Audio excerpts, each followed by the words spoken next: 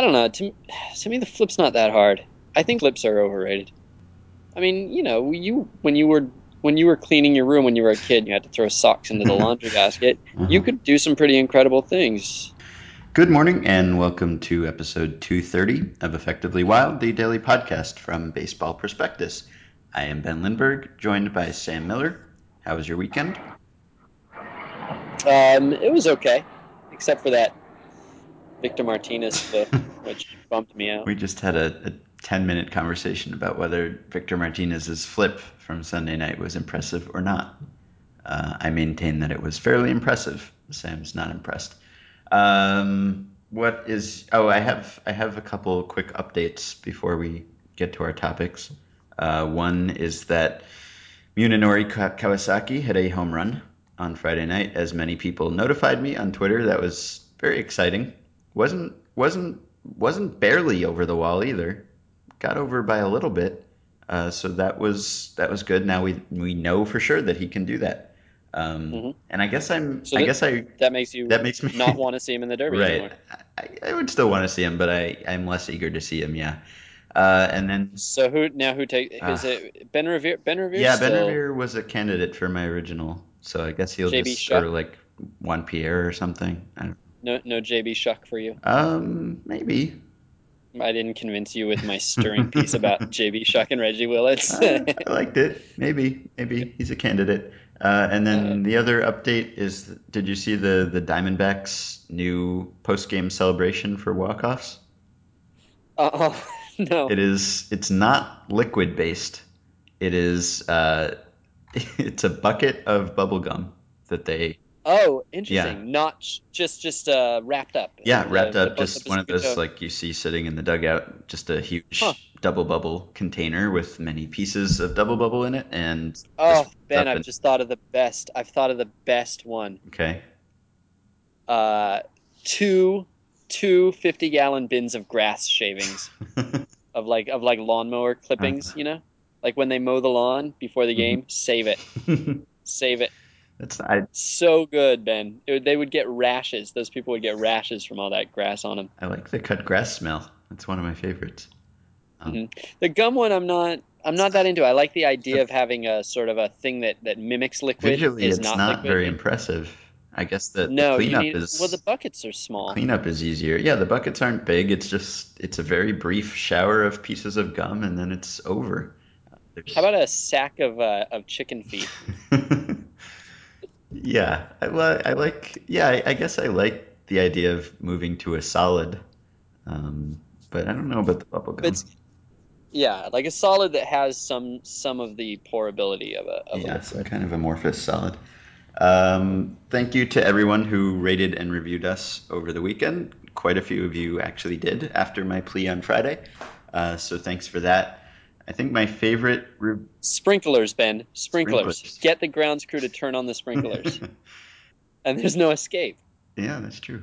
My favorite review said that the podcast is better than a pink starburst, which is high Oh, praise. wow. Yeah, That is a very solid yeah, compliment. I thank that person. That's yeah, that was great. really nice. Okay, what is your topic? Strikeouts to walks. Okay. Mine is, I guess, a philosophical question about run environment. Okay. Why don't I go Okay. first? So as we are discussing this, Nick hmm Tepesh has just lost his no Uh-huh. hitter against the Cardinals, and I was watching the 0-0 game and actually find the interesting line to be on the other side. Adam Wainwright has five strikeouts and no walks, and Adam Wainwright currently for the season has 105 strikeouts and nine walks, Yes, which is it absurd. is. It's it is on pace to be the best season ever for a starter, but that's not where I want to go with this. We've talked about the increase in strikeouts on this show. I don't think we've talked about though that this seems to be the era of the strikeout to walk ratio, and this year in particular um, has absolutely gone completely off the deep end. And I'm going to regale you with fun facts now if you have a minute. Okay. Okay, so Joe Blanton's last 9 starts, 60 strikeouts, 4 unintentional walks, so Hmm. 15-to-1 ratio. Aaron Harang, who is terrible, 59 strikeouts, 11 walks. Dan Herron, 5 strikeouts per walk, ERA of 6.1. Yes. He is almost 2 runs higher. His ERA is almost 2 runs higher than the next worst ERA ever by a pitcher with a 5-to-1 ratio. Edward Mujica, Hmm. 27-to-1. Michael Roth of the Angels, 14 strikeouts, 3 walks, ERA of 9. The top, let's see, well, okay, so those are all okay. Okay, so one more from this year. Of the top 150 strikeout to walk ratio seasons of all time, 23 of them are this year. One in Hmm. six is this year. 46 of them from the past 4 seasons, so a third. And going back a few more years for a little bit more context, the highest career rate of anybody who retired before 2007 is Rick Reed at 3.41. That is, again, that's the record Hmm. through 2007. That's the all-time record, lower than the Tigers this year as a team. Um, the top 7 career rates in history are all currently active. And the only, well, and yeah, so, okay, so I'm going to basically, that's where I'm going to stop. Tom Lane, I'll do one more because Tom Lane, as you know, is a favorite of mine. Yes. Tom Lane, 29 strikeouts, 3 walks in his career. Tom Lane, most notable for being 28, a rookie, and having virtually nothing to speak to him except for his strikeout to walk ratio. He did not even start the season in the Padres bullpen, despite last year having some. But what did I forget what I wrote? Oh, he had like the second best FIP in Yeah, baseball, and he and was mediocre again in the minors this year, right? Before he was called up. I was he? think I didn't so. even notice He that. just not so great in So, AAA, but yeah. so there's two stories here. One is that the best strikeout to walk ratio guys like Adam Wainwright are doing things that have never been done. The other is uh, that there are this extraordinary number of players who are able to do strikeout to walk ratios like never before while still being Hmm. terrible. Blanton, Harang, Aaron. and Heron being the best examples. And uh, it's interesting, and so I bring it up because there's when people start talking about the strikeout rates in baseball, it often becomes a sort of an aesthetic debate between people who like it and or who just say it's natural and it's where it's going, and people who think that it makes the game boring and that it's a threat to the game and um, that it might be too extreme. Even people who are kind of in the middle are saying it might be too extreme. It might be kind of a threat to the enjoyability of the game. Nobody's really talking about this part, which is, I guess we would call it the FIP era. Um, and yet, it's arguably as extreme. It's a combination where we have by far the highest strikeout rates in history, and right now we're seeing the lowest walk rate in the majors since Hmm. 1968, and only 4 years in history since the dead ball era have a lower walk rate than this, and they were all in the sort of 60s dead ball era, 63, 64, 66, 68. So essentially eliminating the high mound era, there's never been a walk rate this low or a strikeout rate this low. And unlike the strikeout revolution or whatever you want to call it, there isn't really an aesthetic argument against walks. I mean, nobody likes walks for the most part. Stat heads like players who walk, Hmm.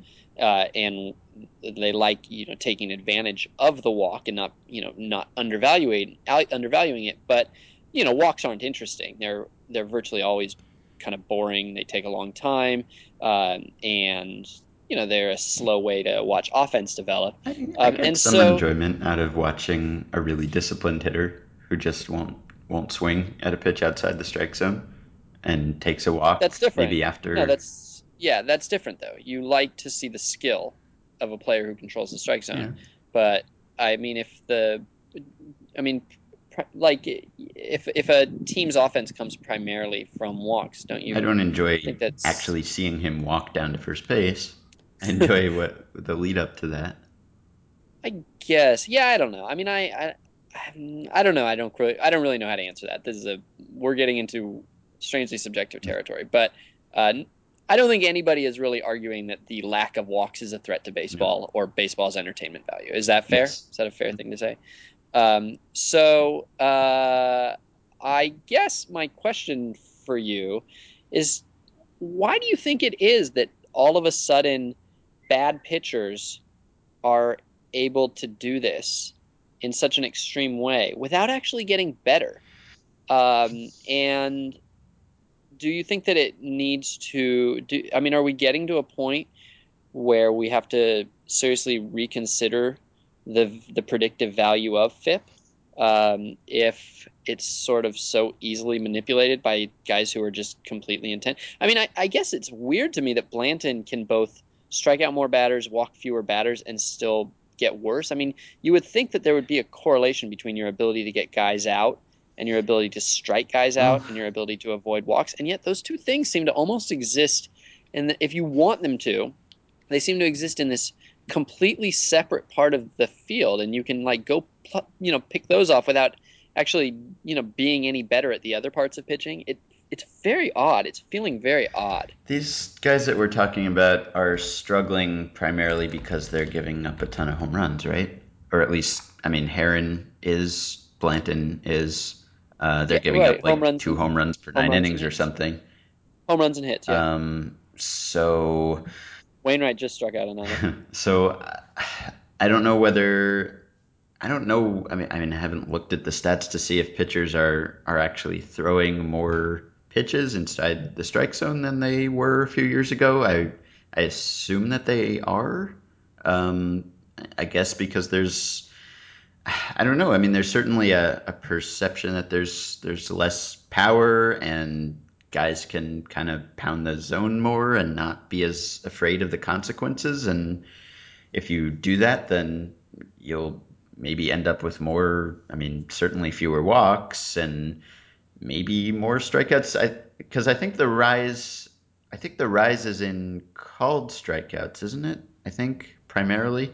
Um, at least the last time I checked, I think that made up a big part of the gain was called strikeouts. So you'd expect to see. I mean, if pitchers are throwing more pitches inside the strike zone, you'd expect to see all of those things. I guess more strikeouts and fewer walks and more home runs and more hits, presumably. So I is the is I mean the league BABIP is not higher though.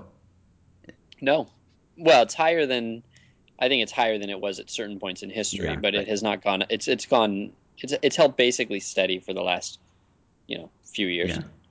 Um, I mean, scoring is down, so it's whatever they're doing is working to some extent, right? I mean, it's not completely not translating to better run prevention. Um, so I mean, the higher strikeout to walk ratios are in some way still correlated or still associated with preventing runs, right? Yeah. It's not Yeah. completely divorced from it. No, no, you're right. I mean, it's definitely it's still, I think it still remains, generally speaking, the key to Hmm. pitching, right? That ratio, I would say that ratio still tells you more than any other single, single factor. Hmm. Um, I mean, you could put more data and be better, but if you basically had one number that you could, um, that you could choose from the back of a baseball card, you would probably, those are the first things you look at, is strikeouts, walks, innings, and you would intuit from that whether they were good or not. And I think you would mostly do a good job. Hmm. But I don't know. I mean, if it seems like, and this might be like what we were talking about with With the slash the lines. slash Yes. lines, where this is basically a stat that I did not look at until 12 years ago. These are numbers I didn't look at. I mean, I knew if a guy struck out a lot of batters, um, and I knew if a guy walked a lot of batters, but I didn't really use. And then 2003 comes along, and for like 6 years, that was the primary thing I would look at, the first thing I would look at for a pitcher's performance. And so it might just be that it's like scale shock, Hmm. where I don't quite know how to adjust for a different scale.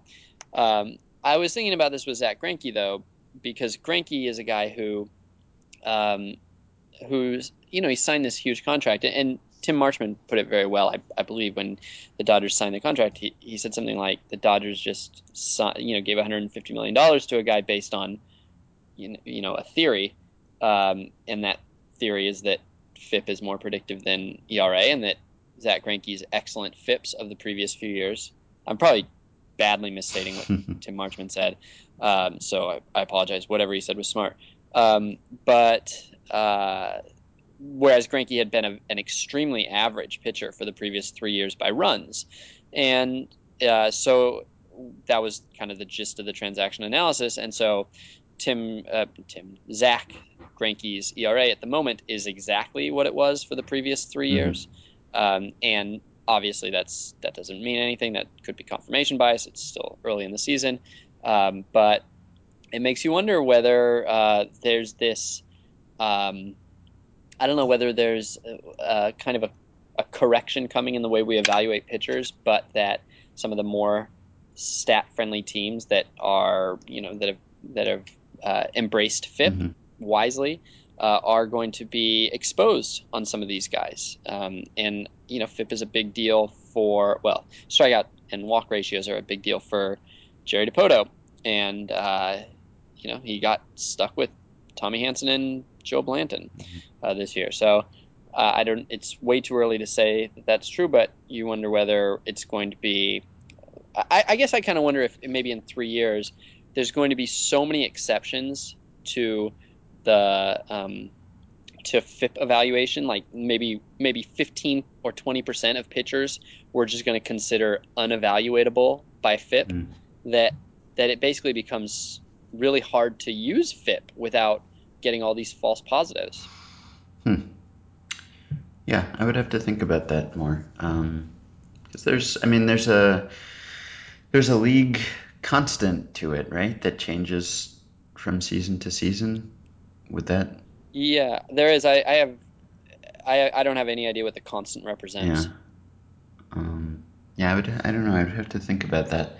Um, but you're right about the definitely having to adjust my gauge of what is good. That seems to definitely have changed. I guess my topic is sort of related to yours. It was inspired by a couple recent stories about the run environment in non-major leagues, Japanese professional baseball and NCAA college baseball. And in both of those games, there's been a major adjustment in the run environment just in the last couple of years, and it kind of has completely yo-yoed, where it was believed to be too far to one end of the spectrum a few years ago, and then there was an adjustment made, and now it's, have we gone too far and have we adjusted it too much? So the Japanese story, that was this kind of weird scandal where they changed to a livelier ball, but the commissioner didn't admit it and said he wasn't aware of it, and it's just kind of a weird story. But so I'll just read from this Time story. The Okay, so the league secretly made its official ball livelier during the offseason, essentially because the previous version, introduced in 2011, led to an alarming drop in home runs. The new ball worked only too well. Check swing hits have flown out of parks, and formerly light-hitting batters are having career seasons. Through mid-June, home runs had jumped more than 40%. And so the increase didn't go unnoticed. The players' union argued that pitchers could be hurt because they signed contracts based on their previous year's stats, et cetera, et cetera. And the story in college baseball is sort of similar, where now offense is way down. So I guess it's kind of the opposite story. But it's so since the height of the so-called Gorilla Ball era in 1998, when Louisiana State crushed 8 home runs in its College World Series opener, and Southern California and Arizona State combined for 8 in the final, the NCAA placed multiple restrictions on aluminum bats. It reduced barrel size, banned composite bats, and adopted a new standard to address concerns about pitcher safety, out of control scoring, and lengthy game times. College teams averaged 6.98 runs and .94 home runs a game in 2010 before the new standard was adopted. And as of March 31st of this season, that had dropped to 5.25 runs and .37 homers. So that's like a third as many home runs being hit. 0.37 homers per team or per game? Per it says a game. College teams average 6.98. So I think it's per Ah, team per okay. game. Yeah, yeah. Yeah. And teams are averaging twice as many sacrifices as home runs. Team batting fell to 270, which, if it stands, will be the lowest since 1973, the last year collegians swung wooden bats. And apparently, this year's College World Series has been a bunting extravaganza. 12 games through Friday night with 21 sacrifices and 3 home runs. So uh, I am wondering whether it has to be this way, where we overcorrect to one run environment and swing all the way back to the other end of the spectrum, and then decide that that's too extreme and go back too much. Do you think that? I guess I have like 3 questions. Is there, in Major League Baseball, is there an era that you would pick, that you would want? If baseball were always going to be the same run environment, is there a particular one that you would want? And is there a particular one that you think would appeal to the most people, not just you, but all fans? And then I guess the final question is, would you even want to pick one? Or do you think we need the variety and the kind of just going from one extreme to another to keep things interesting? Hmm. Um, those are good Thank you. questions. I I really like the run environment that we have right now. Yeah, I was going to say that too. It feels It's like a really good hard to a top. good middle ground right now. Yeah, and I feel like it's producing really interesting stat lines on both sides. It's yeah, it's fun. I mean, uh, we've mentioned, and I expected we might mention it during my topic, but we didn't. That my fear whenever pitching, whenever people talk about strikeouts, is just does it get to the point where a 2-run lead in the third inning feels insurmountable? Hmm. Does it become soccer? And we're not near that. And I feel like personally, fewer runs per game is generally better as long as you don't get to that point. And it's not anywhere near that point. I mean, I watched a team come back from 6-3 in the ninth today and then score 4 in the 10th and then give up 3 in the bottom of the 10th. And so, there's clearly a lot of in-game fluctuation. And I personally really like the aesthetic of the game right now. I'm a huge fan of strikeouts, Hmm. and I think that right now we're in a place where I personally think that defense is better than it's ever been, and you don't quite see that because uh, batters are hitting the ball harder than they ever have, and so the BABIP has kind of nicely stayed just about where it always Hmm. is. And yet you see more. I think you see more good plays and more great plays than you ever did before. And I personally am not a huge fan of the home run, and so I don't miss some of the home runs that were happening. But there still are plenty of home runs, and you do still feel like any player in the lineup could homer at any given point. If a guy is the tying run, he still represents something because every player in the league, Ben Revere excluded, can hit a home run. Hmm. So it's hard for me to top where we are right So now. And I don't do you know think that that's if a widely held opinion? It's kind of hard for me to tell because whenever there is some sort of shift, there are a million articles written about how things have changed, uh, and they're not necessarily saying that it's better or worse, but I mean, how many articles have been written about the year of the pitcher a couple of years ago, and now scoring is down even more, and strikeouts are up, and it seems like every week there's some new feature somewhere on how strikeouts are up. I can't really tell whether that's something that just interests baseball writers or whether that's something that, your average fan is really even aware of or cares much about. I can't tell whether a wide cross section of fans are content with the way things are now, or whether whether all the kind of attention that's been drawn to it is just a reaction to the fact that it's different, but not necessarily worse. What do you? Yeah, I think like 98% of this stuff is just columnists in Yes. need of a column. I mean, certainly a huge number of the pieces that I write uh, are of no interest to the common fan, and I just have to pray that I can write it in an interesting enough way that it will be of interest to them by the end. So I think that until things get extreme, that they're not that big a deal. Now, did things get extreme? Well, certainly, I think Colorado was extreme Hmm. in a way that made it unenjoyable, and I think that there were uh, at least 15 National League teams whose fans hated Colorado in baseball, and maybe 16. I don't know how Coloradans felt about it, but that park was it was out of control. It was horrible, and I think that if you had a league that resembled that, um, it would be a problem.